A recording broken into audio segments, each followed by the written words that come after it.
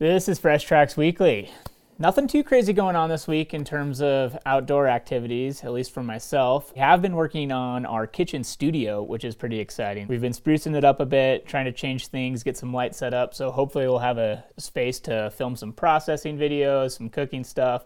I'm excited about that. Well, here is our news for the week. Grizzly bears, one of our charismatic megafauna that gets everyone fired up. The U.S. Fish and Wildlife Service announced that they will be launching a 12-month status review on whether or not they should delist grizzly bears from the endangered species list. There have been 3 petitions to request the delisting of grizzlies. The 2 petitions that will be considered are the ones that focus primarily in the areas around Yellowstone and Glacier National Parks, while the 3rd petition requested that the grizzly population be delisted in the entire lower 48. This petition was denied. Andrew McKean wrote a great article in Outdoor Life detailing this story along with some complications that are likely to arise. And I think we're going to get Randy in on a deeper dive for this for next week's episode. Give us a little more time to research it and know what's going on. For other charismatic megafauna though, wolves in Colorado are again making headlines as 2 wolves were recently fitted with GPS collars near North Park. I think the main reason that this hit multiple news outlets is the picture that was included in the press release. It's a wolf calmly looking into the camera, and frankly, it's just great clickbait. One of the wolves was previously collared, but the collar had been damaged, and Colorado Parks and Wildlife wanted to replace it, along with putting a collar on a second wolf to have a better idea of what's going on down there. This is also a reminder of how wolves are naturally migrating into the state on their own. This is before the planned reintroduction efforts have taken place. That still hasn't happened, and these wolves are just coming in naturally. There's been a slight update in the story. The wolf that had the damaged collar already slipped the new collar, so now there's just the one collared wolf in that area. So, fun fact there. Montana Senator Steve Daines was suspended from Twitter because of his profile picture, which was the classic trophy shot of a dead antelope, which apparently violated the company's policy on graphic violence or adult content in profile pictures. A Twitter spokesperson was quoted in saying that they don't allow dead animals or blood in profile pictures because they're unable to keep them from being seen by users who specifically don't want to see graphic images. The suspension was short-lived after Elon Musk stepped in and reinstated Senator Daines' profile, along with amending the policy to where now it just needs to be, quote, not clearly showing blood, without clicking on the profile picture. The thing that I find very interesting about this, along with other media platforms' sensitivity to hunting-related images, is that it's often the butchering of the animals or the visuals of blood that flag the content either for removal or demonetization because it's not suitable for advertisers, because they don't want to be associated with it. Basically, it seems like it's okay if you show a dead animal, that's fine, but you just don't want to see any blood or any meat. It almost seems as though people find the act of cutting an animal up, the process of converting it to food, more gruesome than the act of killing it or posing with the horns or the dead body. To me, this seems like another case of people trying to distance themselves from reality of how things come to be. Whether it's the meat on their plate or the components in their smartphone, people just like to live in ignorance and not know how it got there. In Utah, the Division of Wildlife Resources has issued an emergency closure for shed antler hunting from February 7th through April 30th to help protect wintering wildlife. The closure is a result of cold temperatures and increased snowpack, which make it tough for big game to survive, especially mule deer. Repeated disturbance in these types of conditions is known to decrease survival rates, and shed hunting causes disturbance on animals. Judging by responses on social media, this is a hard concept for many to grasp. Many shed hunters were very upset by the closures, claiming that this is only going to benefit the bad actors who will go out despite the closure. Personally, I very much enjoy shed hunting. It's a fun way to get out in the spring, get some exercise, be in cool places, learn why animals are where they are, and just find some antlers while you're out there. But also as a shed hunter, I am very aware that we undoubtedly have an impact on wintering wildlife. We can try to be careful, not bother the animals, and wait for them to move before you go into the area. But all too often, when you move in, there's another group of animals that you weren't expecting, and you push them out. And it's easy to think, oh, I just spooked it 100 yards. That's obviously not going to kill it. But you don't know what happened to those deer the day before, the week before, and what's going to happen the day after and the week after. And it's those repeated disturbances that add up. Even after spring green-up, when one would think that wildlife are starting to have it easy, many deer still die with stomachs full of green grass because they were in so poor of health that they cannot recover from those harsh conditions in the winter. The Western Hunting and Conservation Expo concluded last week in Utah. It claimed to host over 55,000 attendees. One of the big attractions to this event is raffle and auction tags that are up for grabs, and that's what we're talking about in this week's Deeper Dive. This week at the Western Hunting Expo, which is this giant expo in Salt Lake City, hunting conservation, Western hunting is what it in theory is all about. But anyway, they set a couple records, or at least they set one record. Mm-hmm. They auctioned off a mule deer tag, the statewide governor's tag in Arizona, for $725,000. Wow, that's a lot of money. Which is crazy. And Do you know the previous highest? Well, I don't know. There's like deer, there's sheep. I know that in the past, Rocky Mountain bighorn sheep in Montana went for a lot. Over, I guess think for basically a half mule deer million. Tag, what's been the highest? I think there was like around 400,000 or 3 something. Yeah, I don't So almost double. Yeah, I should know. But anyway, it was a significant record. And then the Antelope Island mule deer tag, which is a special permit in Utah for a state park for mule deer again, was $500,000, which is also insane. Yeah. So we're going to talk about auction tags and then also where that money goes and just kind of dive into some of the details, because I get a little uneasy sometimes because whenever you're auctioning off a tag, it's kind of, edging towards privatization of wildlife. It's pretty hard to argue when you see that much money raised in a single moment for auctioning off one tag. Mm-hmm. But it's interesting because a lot of states do one tag, maybe 2 tags per species. Yeah. I feel like, and Randy's the one who's going to have the knowledge on these numbers, I feel like, better than I will. But then in Utah, at this expo, the Western Hunting Expo, Utah has 200 tags that are either raffled. Those are raffled. Those are raffled. And then Utah has 11 single space lines of other tags that they give to groups in Utah to auction. And right. Who's giving these tags? Is this Utah DWR? Yeah, is DWR. Giving them out to by statute, because there's a law about these. They're called there's 2 different types of them. One are the raffle tags, which are 200 of them, and the other is they're called one is called convention tags or something, and that's the raffle. And then the others are called conservation tags, and those get auctioned, and they have a different split on the revenue and everything else. But I noticed it's the big promotion, and I get why they're promoting the Arizona one, because it's such a big dollar amount. Right. But I think if you look at these auction tags, Arizona is probably the model of how it should be done. They have, I think, 2 raffle and 2 auction for each species. So it's not like there's oodles of them. And Arizona does not give a selling commission to the group that sells it. Whereas a lot of states give a 10% or something like that. Arizona's like, no, it's all coming back here, and it goes in an earmarked account, and we do an accounting of where that money goes. If you're a conservation group and you want some matching dollars for a great project, submit it, we'll consider it, and we might share some of this money with you. And so I think Arizona is kind of a model of how it can be done, how it can be done usefully. And, each state gets to decide what they're going to do. It's none of my business, really, what Utah does with their tags. I'm not it's a state-based wildlife system, so I'm not a citizen of Utah. So it's none of my business in a lot of respects what Utah does, because they're the other end of that spectrum. Right. Yeah, but it is interesting to know, and I think people sometimes are unaware of exactly how that money is allocated. And so each group, like whether it's the main group who puts on the expo, Sportsmen for Fish and Wildlife, so they get quite a few of these. Oh, yeah. Of these tags, both the auction and then also the raffle tags. Yeah. So. And from what I understand, and this is reading the Utah Department of Wildlife Natural Resource or whatever, DWR.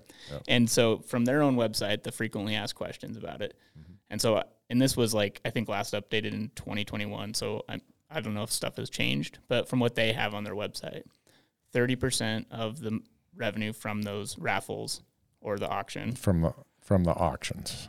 Well, I think it's both. Right. It turns out to be 30% on the raffles also. Gotcha. Yeah. It's $1.50 for each $5 raffle ticket. But yeah, so it's 30% both ways, I guess. Yeah.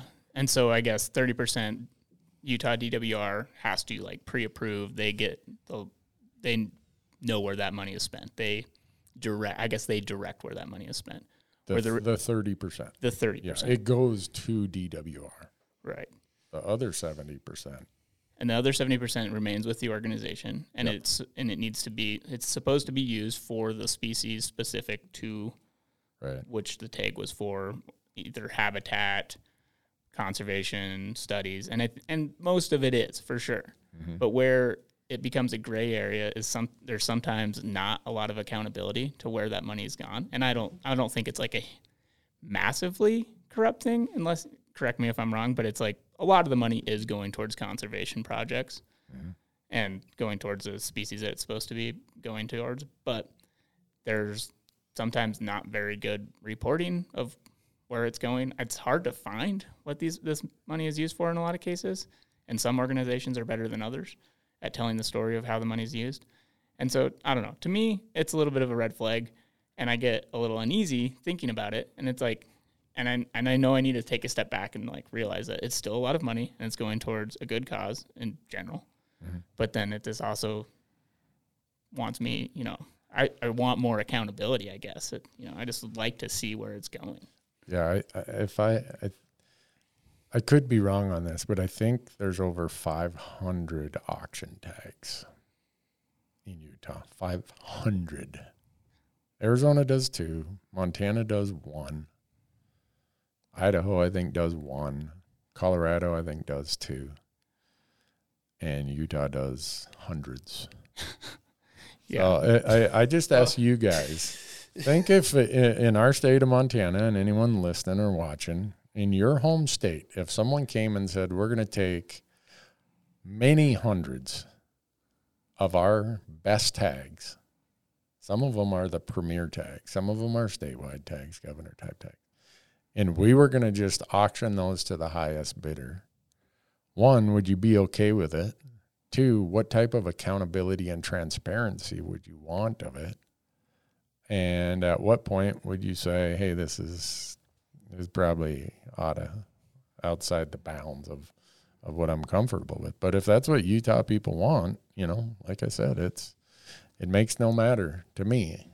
But I just watch it from afar. I'm like, man, this is a lot of money. And if you read on the Utah DWR website, so these auction tags, right off the top, the selling group gets a 10% commission.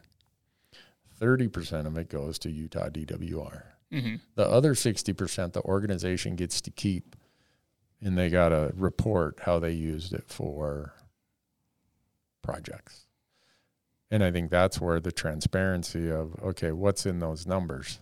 How much overhead and rent and, salaries, whatever else. Yeah. And so I think that's where the squeeze comes, is just how many of them it is, the transparency, the accountability. And, I guess if I lived in Utah, and I don't, but I'd say, how about that 60% we do like Arizona or like Montana? Yeah.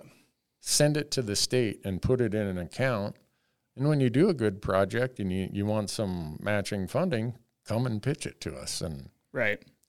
And I assume like that one of the main arguments to do it the way that it's currently run in Utah is there's like less red tape, there's less barriers for them to complete these projects. I mean, I guess that to me that's the logic that I've seen like, mostly on like hunting forums. It's not like I've seen this like articulated in a debate or anything, but I don't know. Is that where it's coming from? I don't know. Okay. Yeah, to me, I feel like in Montana, for example, we have the 1 governor's tag and the 1 raffle tag per species, right? Yep. And it's easier for me to stomach that, but it still makes me feel a little uneasy. Like personally, and I know not everyone feels this way, it's like I'd rather pay a little more for my hunting license every year to try to cover that funding rather than going down this path. And I get it. It's a lot of money that can be raised in a short amount of time. But does Montana do a better job of like reporting where those actual funds go? Like better than in the Utah sense? It sounds like 60% goes to these groups that like you said, they have rent and I don't know if like bonuses go into that stuff. Well, whatever it might be. Whatever it may be. But like, going back to what you said is like, I'd probably be okay with giving away a few tags if I knew that there was 100% transparency as to where that money's going. Mm-hmm. And if somebody wants to spend $500,000 on a Brakes sheep tag, go for it. And it's one of them, or even if they want, I don't know how many tags they give out for the Brakes, but a low 30. Yeah. 30 on the north side, 25 on the south side. Yeah, and then I guess to bounce back to the Antelope Island, on the opposite end of things, there's 2 tags. So there's 1 draw tag and then 1 auction tag. Yeah. Gotcha. And so that's an interesting I guess one. the other part, and back before I knew how this expo operated and where the money went to, I went to it a couple times. Mm-hmm. And it kind of has spawned this, I wouldn't call it a cottage industry. I'd call it a very big industry of a select group of people and their agents or outfitters. They're the same ones year after year after year buying the tags. Right. And hiring their posses to go seek out the biggest and best. And, if that's what a state wants, knock yourself out. I wonder what the average Utah hunter thinks of that. Maybe we should, before we talk about the expo in too much detail, maybe that should have had a Utah resident on here, or a couple of them, to get their perspective, because maybe they're fine with it. Yeah, it's seriously hard to get a tag in Utah too. So I know that's why I throw that out there. A Utah resident, by the time you get your tag and then you go in the penalty box for quite a few years, and then you build up enough points, you're lucky if you get an out tag every 12 or 15 years. You're lucky if that happens. And then you see certain people who just every year get, the best of the best tags. Yeah. Well, I think I have heard arguments with some of them that they do like the chance at winning one of these raffle hunts at $5 a pop, and they feel like they almost have better odds. And especially if I don't know if there's a maximum amount of tickets that you can buy, if it's 1 per person or one per person, per tag. So, it's kind of a level playing field in that respect, but you have to, go to and buy your $5 raffle ticket. So I don't know. Have you looked at what the odds of those are? I'm sure they're not as good as a public draw, but not anymore. They're really, really low. But do you have to be present for those, or can you just like buy one online? You used to have to be, but then I think with COVID, they changed it. Yeah. But. And I think this gets into a discussion that a lot of things do, of when we have a system of wildlife that has become what the name that's put on it is the North American model. It is a user pays system. But in this case, some people are paying a ton and they're getting a lot more for what they pay, but they are hopefully putting money on the ground in the form of conservation. That's what you hope. And that's why I think transparency and accountability is so important to this. And maybe, like he's asked Michael, maybe every penny is going exactly to the right place and the right cause. But if you don't have a full transparent accounting, you don't really know. And you can go to the Utah DWR website and it'll say this project, this many dollars, this project, this many dollars. Well, okay, how much of that was, allocated overhead and other things? It's not for me to ask because it's not my wildlife. Yeah. I do think, I'm glad that the topic comes up, and I'm glad that Arizona has kind of been that deer tag. It's kind of been the one that people are talking about, because I think that's an example of how it can work. Right. And you think about $725,000 of extra money for Arizona mule deer conservation.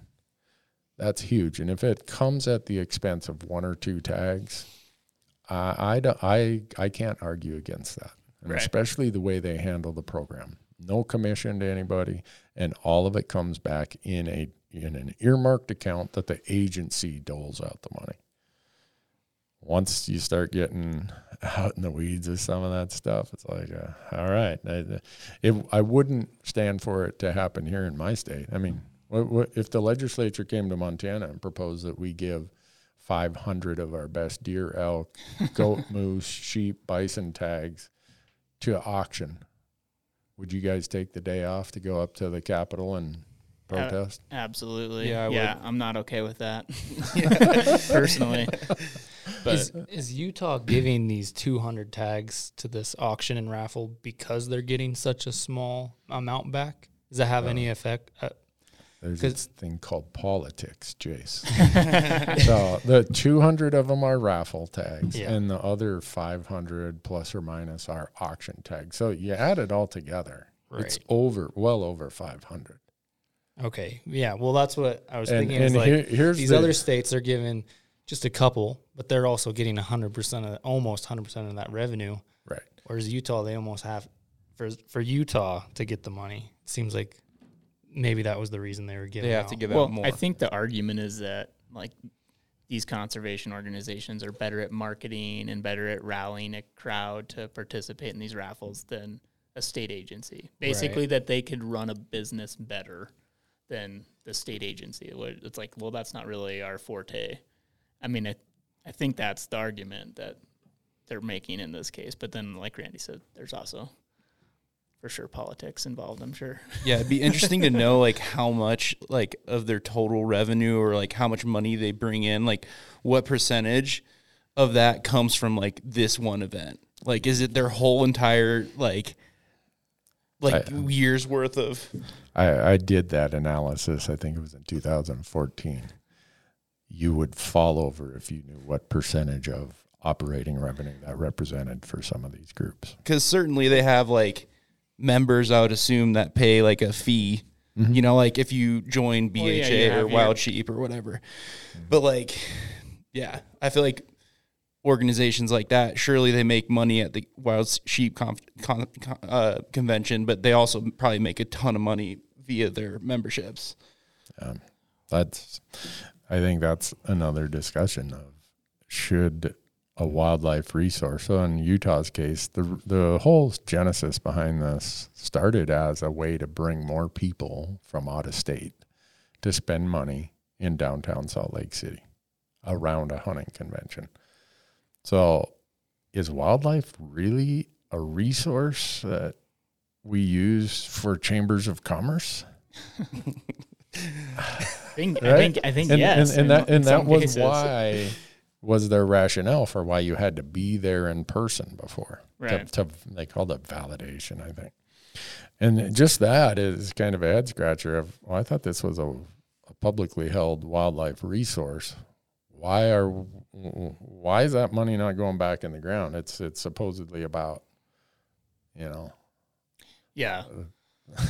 But I think to Michael's point, it is interesting how certain organizations basically fund through their own operations, their own fundraising, their memberships, all of their own work, where not to say that, the people at the expo, the conservation organizations at the expo aren't also doing that, but you have a huge helping hand in Utah DWR giving these permits out. Right.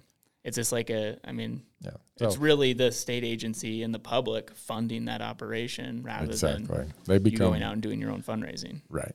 Yeah. Yeah. So does Ducks Unlimited, they go out and raise their own money. Right. And so, some of these groups are like, oh, we spent all this money on conservation. Look what we did. Well, yeah, you kind of got a grant from the state of Utah is what funded a lot of that. So, but yeah, there's a long history to it. I've been there one time, I think, since 2012, and that was just I committed to a sponsor. I'd do a trade show, and that was the only one that I could get to. But I haven't been down there for quite a while. So, Do you want to tell the story of what happened in 2015, or is that a story for another time? Another nonprofit group. So this is called the Expo Bid. So the RFP, request for proposals, went out to all the conservation groups from the state of Utah. And one group submitted a bid where they were going to give all the money back to Utah DWR. And they lost the bid. Right. There's a whole frequently asked questions page on Utah DWR website showing this. I mean, it was Rocky Mountain Elk Foundation and Sportsmen for Fish and Wildlife. It's on their own website. You can read all about it. Right. We'll throw a link in the description. Yeah. It's their website. Anyway. Yeah, So- it's very So fascinating. the But good go- thing, yeah. the good thing that came out of that is the first bid one group submitted didn't give that 30% of the raffle tag money back to DWR. But when they reopened the bid again for reasons nobody still understands, all of a sudden 30% of this is going to go to DWR. So if nothing else in that process, Utah Wildlife Agency got an extra 30% of all the raffle tags. So water under the bridge at this point. Yeah, that was a while ago, but it is interesting. Yeah. And, yeah. I think funny. I guess I also want to reiterate that I think in large, a lot of these auction tags do provide a lot of funding for conservation projects and put money on the ground that might otherwise not be there. Yep. And it comes at, one rich person per species per state often, or in Utah, 500. Right. But anyway, that you can't discount that there has been a lot of good that comes out of it, but it's one of those things that makes me feel uneasy because I've seen a ton of stuff on social media this last week of everyone just, this is conservation at its finest. And I'm like, is it at its finest? Is it really? Right. And it makes me feel uneasy whenever you start to, privatize a public resource like wildlife. It just starts to go against the North American model. And anyway, I think for me, it would be a finer model if hunters bought one less case of beer, 2 fewer packs of smokes, and 2 fewer cans of snus, and they sent that money in to conservation. Right. Yeah, I would gladly pay more for a hunting license every year in absence of this. But if you just quickly use the Montana example, $400,000 for our sheep tag, are all of us willing to pay $40 extra for our sheep application to make up for that one tag that gets auctioned? I am, but right. I know a lot of people of people won't be, yeah. So, and I get it. So anyway, I just wanted to. Man, we maintain a high level of civility for what this could have went to. I think it's as good to every once in a while just make sure you know exactly what's happening, and I think. Everyone benefits if there's more accountability and transparency in these types of processes and just know what's actually happening rather than right, money, conservation, right. Those two words, there's a lot more to it than that. So. Yeah. And under a public trust doctrine, you are the beneficiaries of this trust. Those people, elected, appointed, or otherwise, are your trustees. You can hold them to a level of transparency and accountability. And you should. Yeah.